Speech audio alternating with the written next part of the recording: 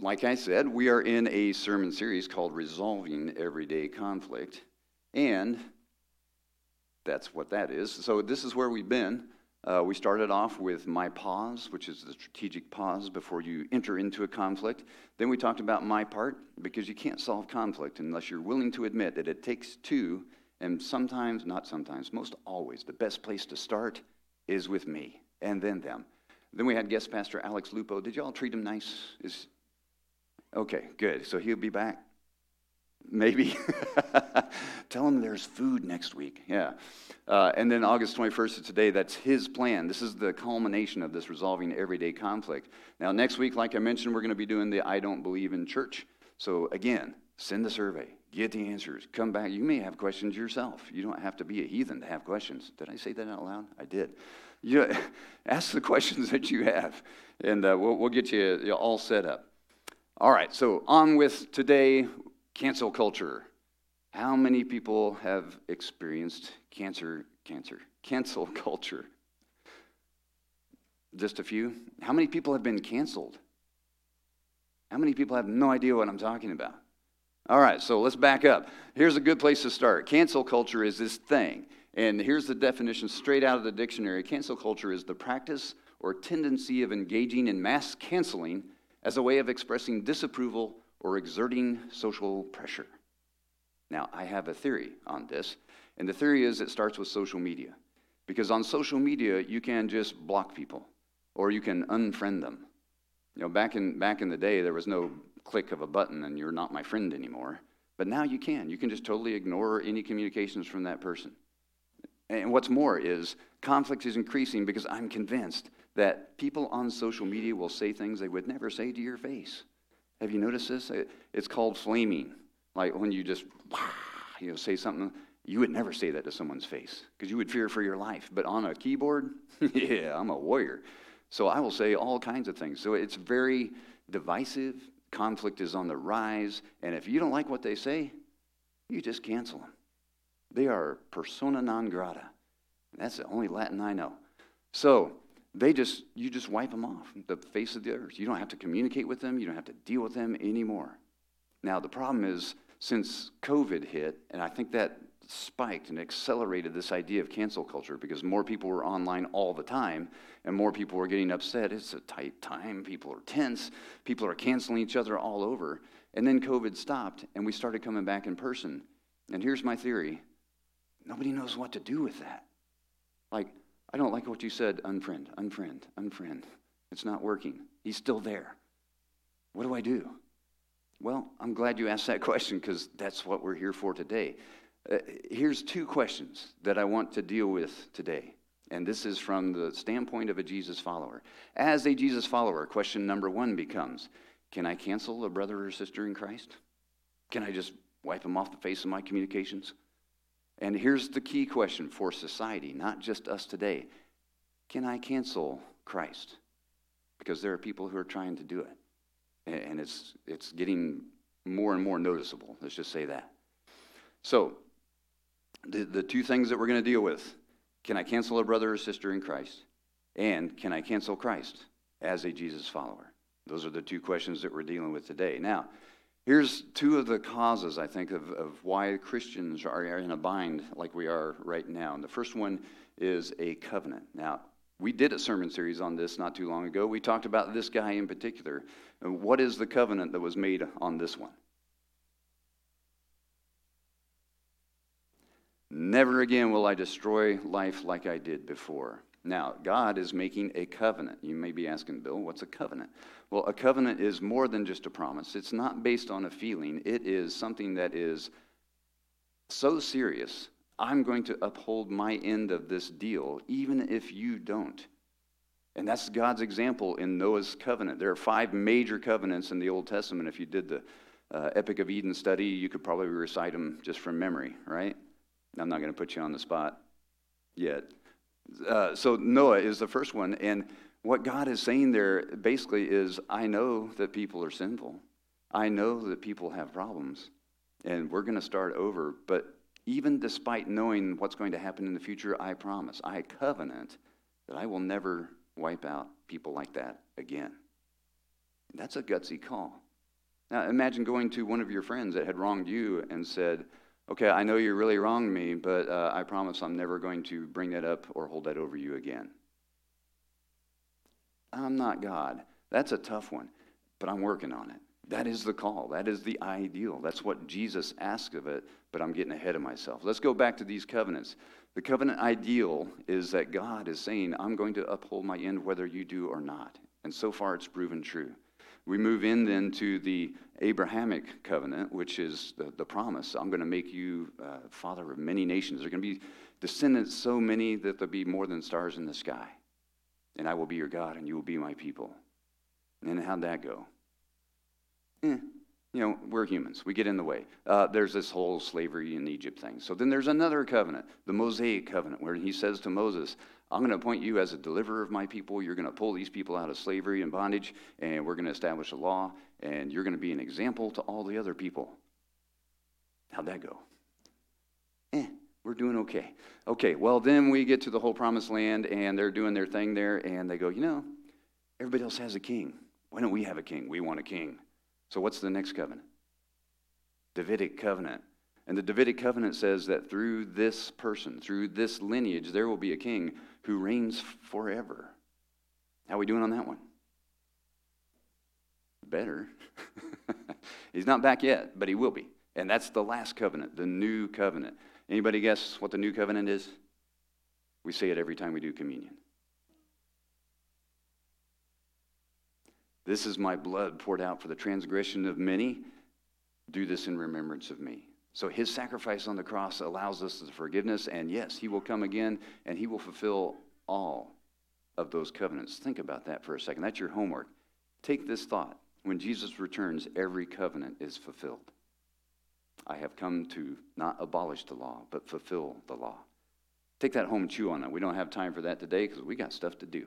All right, so here's the thing with the covenant. Let me go back to that for just a second because I think this is one of the causes of why we have conflict in Jesus followers today. Because we have forgotten that we are in a covenant. Now, covenant is a partnership with a purpose. It's a partnership with a goal. A covenant with God is a partnership that says, my goal is pretty singular. Reconciliation. And that doesn't sound like an attractive word, but here's what God means when he says that.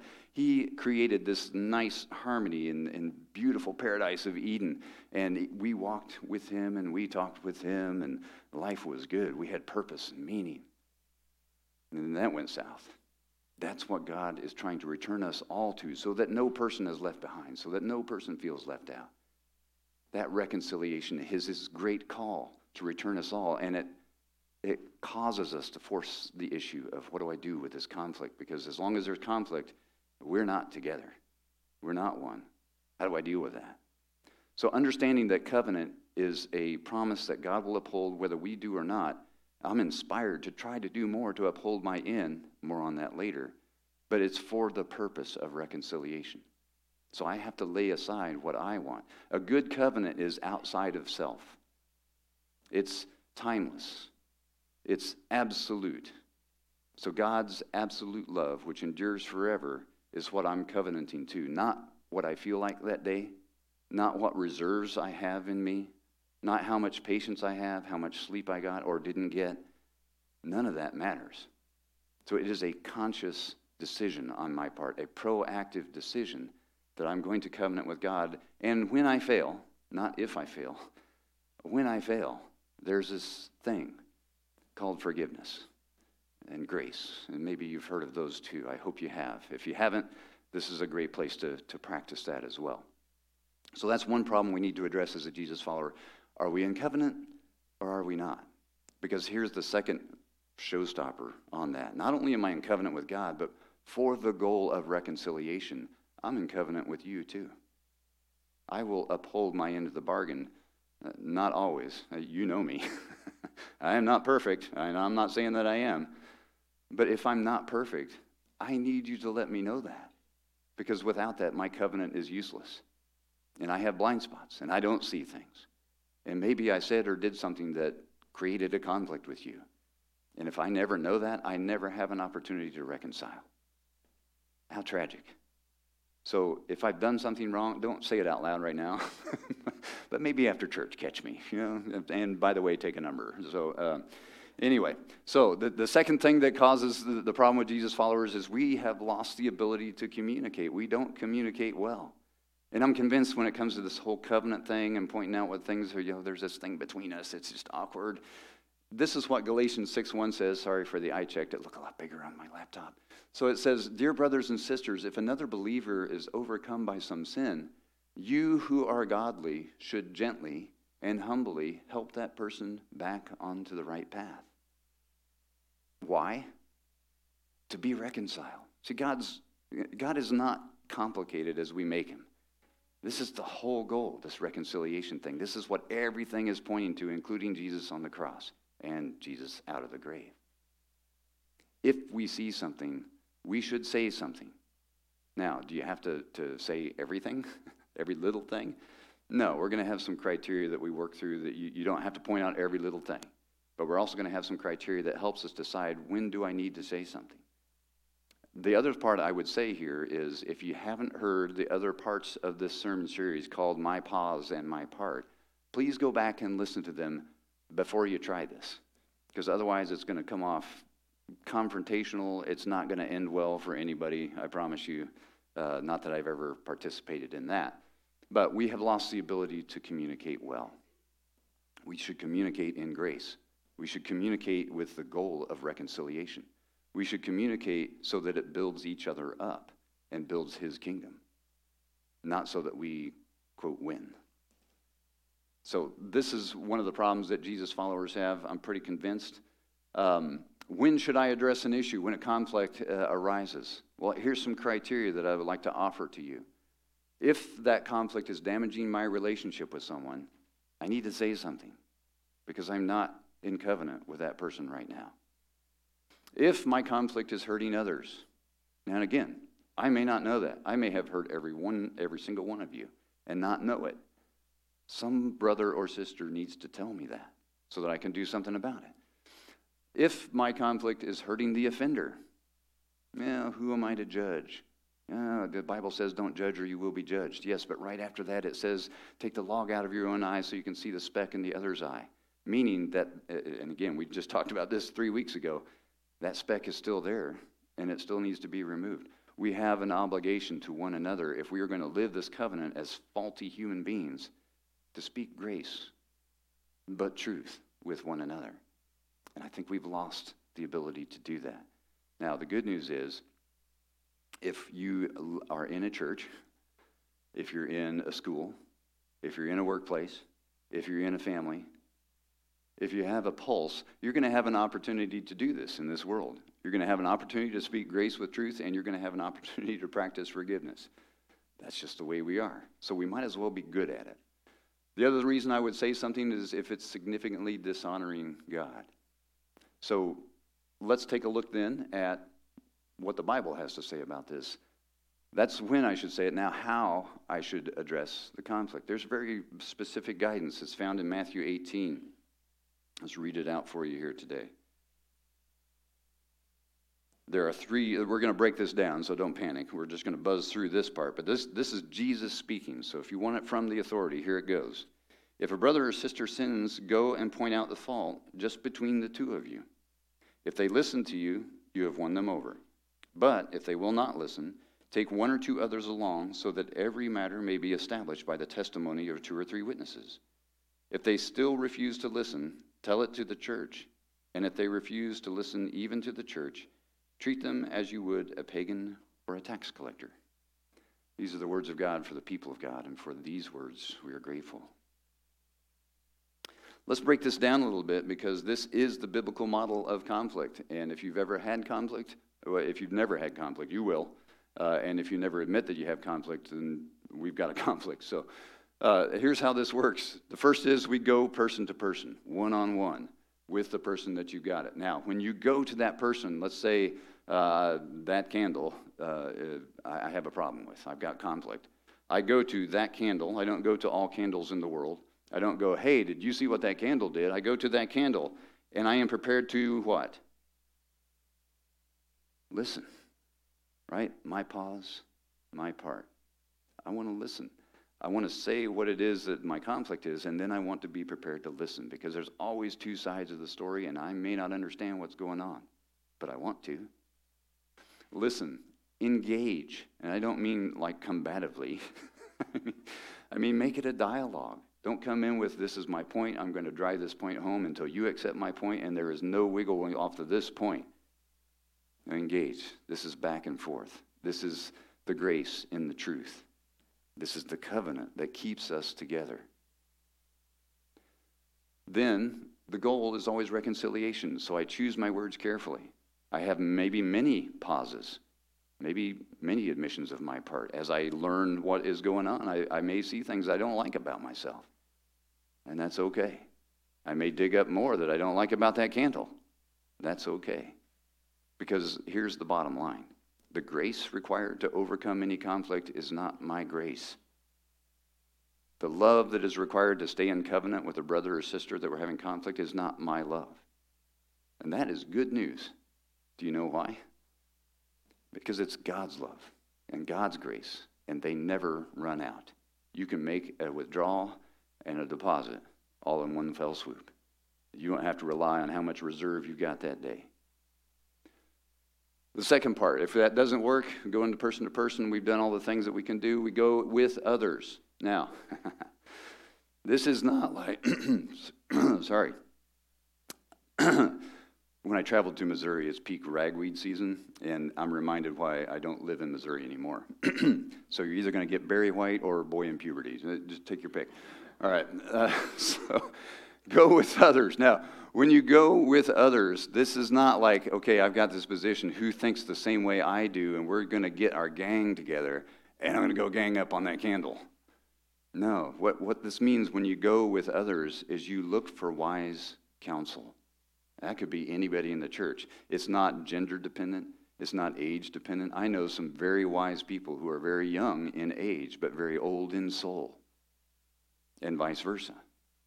Pick wise counsel that will be objective, that will stick to that goal of reconciliation.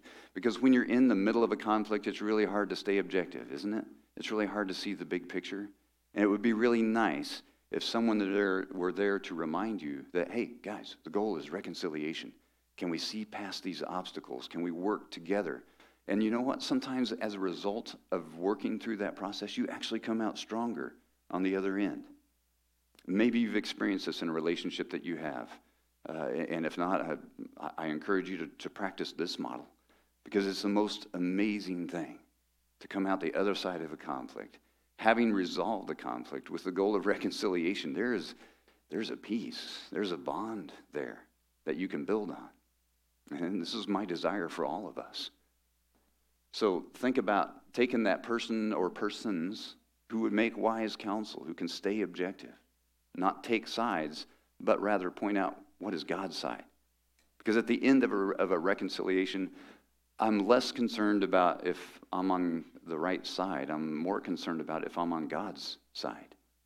Because if we can both come to that conclusion that we're on God's side, reconciliation just happened. All right, now, it's not to gang up, it's to look up when you take the others, and we talked about that. We're not ganging up on them, we're trying to look up. We're trying to get everybody's eyes up off of the situation onto God's grace, truth, and love. And then finally, go to the church. Now, how many people have been in a church where your sin has been announced to the congregation? Great, we're starting next week. Invite everybody you know. And no, that doesn't mean what, here's a proclamation, Bill has sinned, and here they are. No, that's not what that means. It means, look, here's a situation that we're dealing with, folks, and we need to get a handle on it. And here's where we are. So I'm going to give you an example in just a second. But suffice it to say, can I cancel a brother or sister in Christ? There actually is a time for separation. Now, that doesn't mean that I'm judging. It just means that I'm distancing for a time until God can work the change that God needs to make. So here's an example that I want to share with you. Imagine you're at the dinner table with your significant other, or if you're in the dating years, this is the person who's asking you to prom or vice versa, whatever, someone that you're deeply connected to. And you have pledged to one another. The married couple makes the best example because that is a covenant. Marriage is a covenant.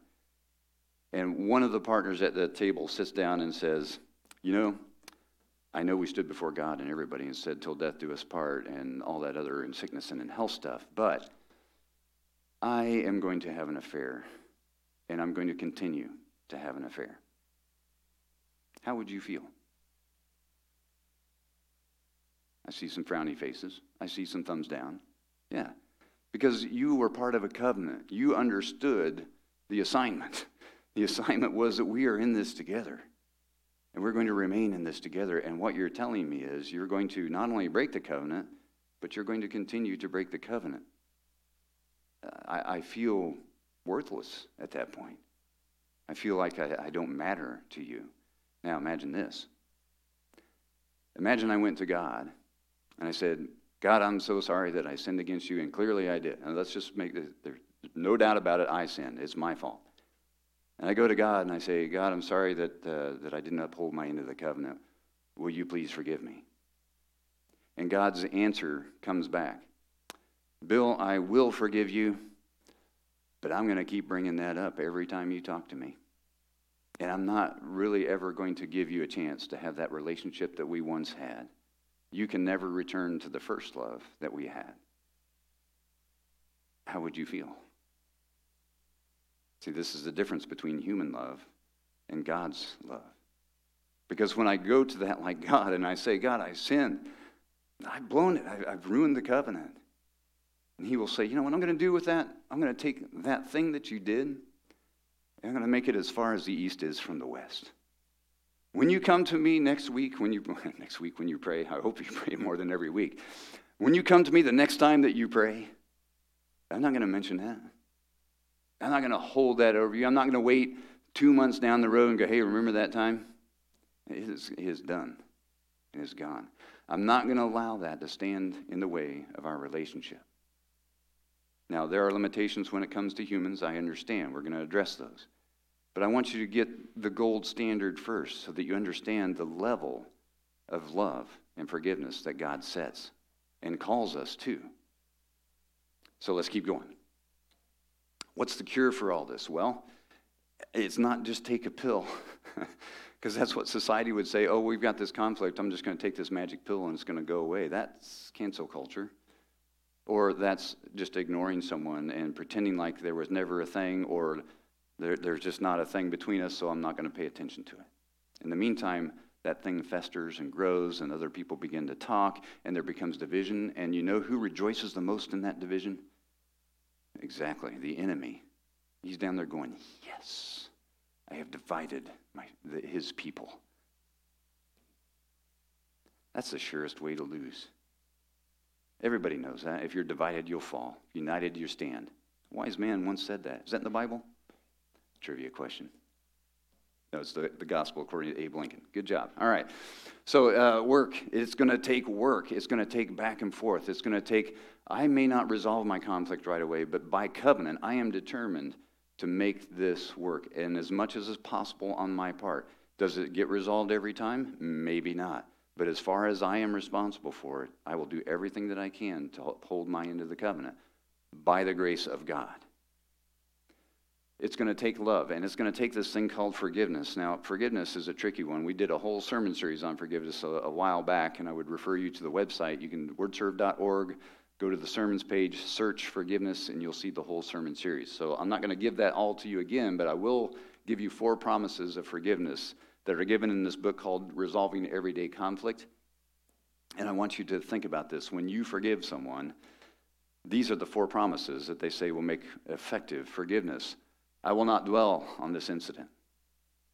Meaning that whether I'm talking to you or not, whether I'm in your presence or not, even when I'm away from you, I'm still thinking about that thing that you did or that thing that you said. And it taints everything that I do in the future. It even taints the way I approach you next time or don't approach you. It's setting like a operating system in the back of my head, and it's driving future decisions. So the dissension will probably get worse unless I say I'm not going to dwell on this. I won't bring it up and use it against you. I won't talk to others. It's between me and the candle unless it needs to get a little bit bigger so that we can all come to reconciliation. And I won't allow the incident to stand between us or hinder our personal relationship. In other words, I'm going to leave a door open hopefully we can come back together to the way that we once were. And by the way, I say the same thing with God. He says, I'm going to leave a door open, and by the sacrifice of my son, Jesus Christ, I hope we can come back to the way we were. Now, there is one caveat that this book recommends, and I highly agree. If it's a recurring sin, then it needs to be brought up again. I gave you an example a few weeks ago of a mother who was trying to do right by her son who happened to be a drug addict. And in trying to do right, she did not address the core issue of his addiction, which then led to his eventual overdose and death. That's why this is so critical and important. So what do we do now? Well, as a church, here's what I think is the best way forward. We agree to re-covenant. Come on in, have a seat, grab some coffee. It's all good. Come on in. So we re-covenant. We say that not only am I going to reapply myself, but I'm going to treat this as something that binds us together in through eternity. That's what covenants with God do. Understanding that the covenant is something that binds us, whether I agree with it or not, how I feel about it or not, does not matter. If it's a godly covenant, it is eternal. It is a call to reconciliation. The second thing, learn to communicate. And I don't mean learn to talk with each other. I mean learn to communicate with the purpose of reconciliation, because that's a different kind of communication. It's the one that causes me to pause. It's the one that causes me to analyze my part, to choose my words carefully, to listen, to engage, to reconcile, not to win. The third one is learn to forgive. Now, if you practice this idea of conflict and pointing things out and calling out sins of others, you will have the opportunity to practice forgiveness. That's the way this works. Forgiveness is not forgetting. This is a human limitation. If you mishandled my funds, I'm going to remember. I'll forgive you, but I'm going to remember that. I'm probably not going to invest more with you until there's a significant change going on. If there's some other hurt, like physical abuse, some people will say, well, in a marriage, there was physical abuse, but, till death do you part. You got to stay together with that physical abuse. No, you don't. You can have complete forgiveness and complete ex-fiancé at the same time. It's one of the oddities of this. You don't forget. You don't put yourself back in a hazardous situation. But you do forgive with the idea that you can move on and leave a door open for reconciliation down the road when things are right. If you fail to reconcile, does that mean you're a failure? No. It means that you live in a human world. And some things, not even Jesus reconciles with everybody at the end of the book. Have you read it? Not even Jesus reconciled with everybody he met as he spoke, walking this earth. So don't feel like you're a failure if you cannot reconcile. What I am saying is do everything in your power and in your part to do this reconciliation as a covenant with God. And finally, we should become love. Now, what does that mean? One of the most famous verses when it comes to love is Paul talking to the Corinthians, and he's talking to people who are dealing with this exact issue. There is conflict. There are people who are trying to push agendas. There are people who feel privileged or feel left out. And there's a lot of conflict in the church at Corinth. So Paul pens these words with love. Love is patient. Love is kind. It does not envy. It does not boast. It is not proud. It is not rude. It is not self-seeking. It is not easily angered. It keeps no record of wrongs. Love does not delight in evil, but rejoices with the truth. It always protects, always trusts, always hopes, always perseveres. And you know what I notice about that verse? Is that everything that says not is exactly what I do.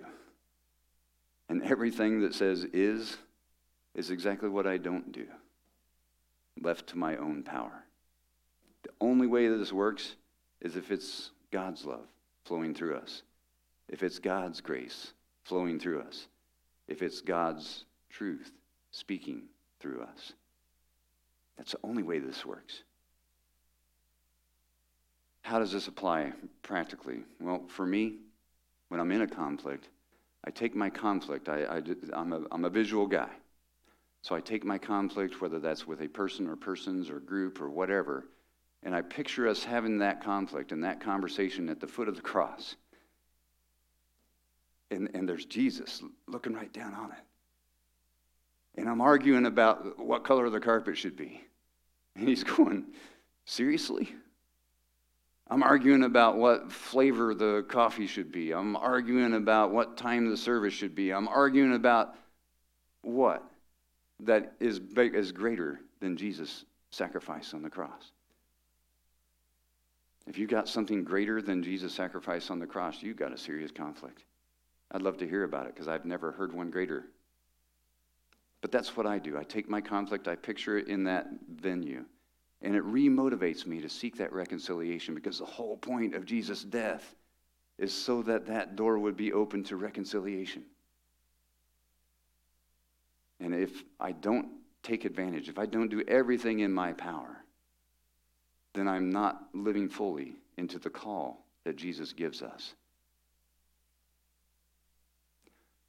I may fail, but love will never fail.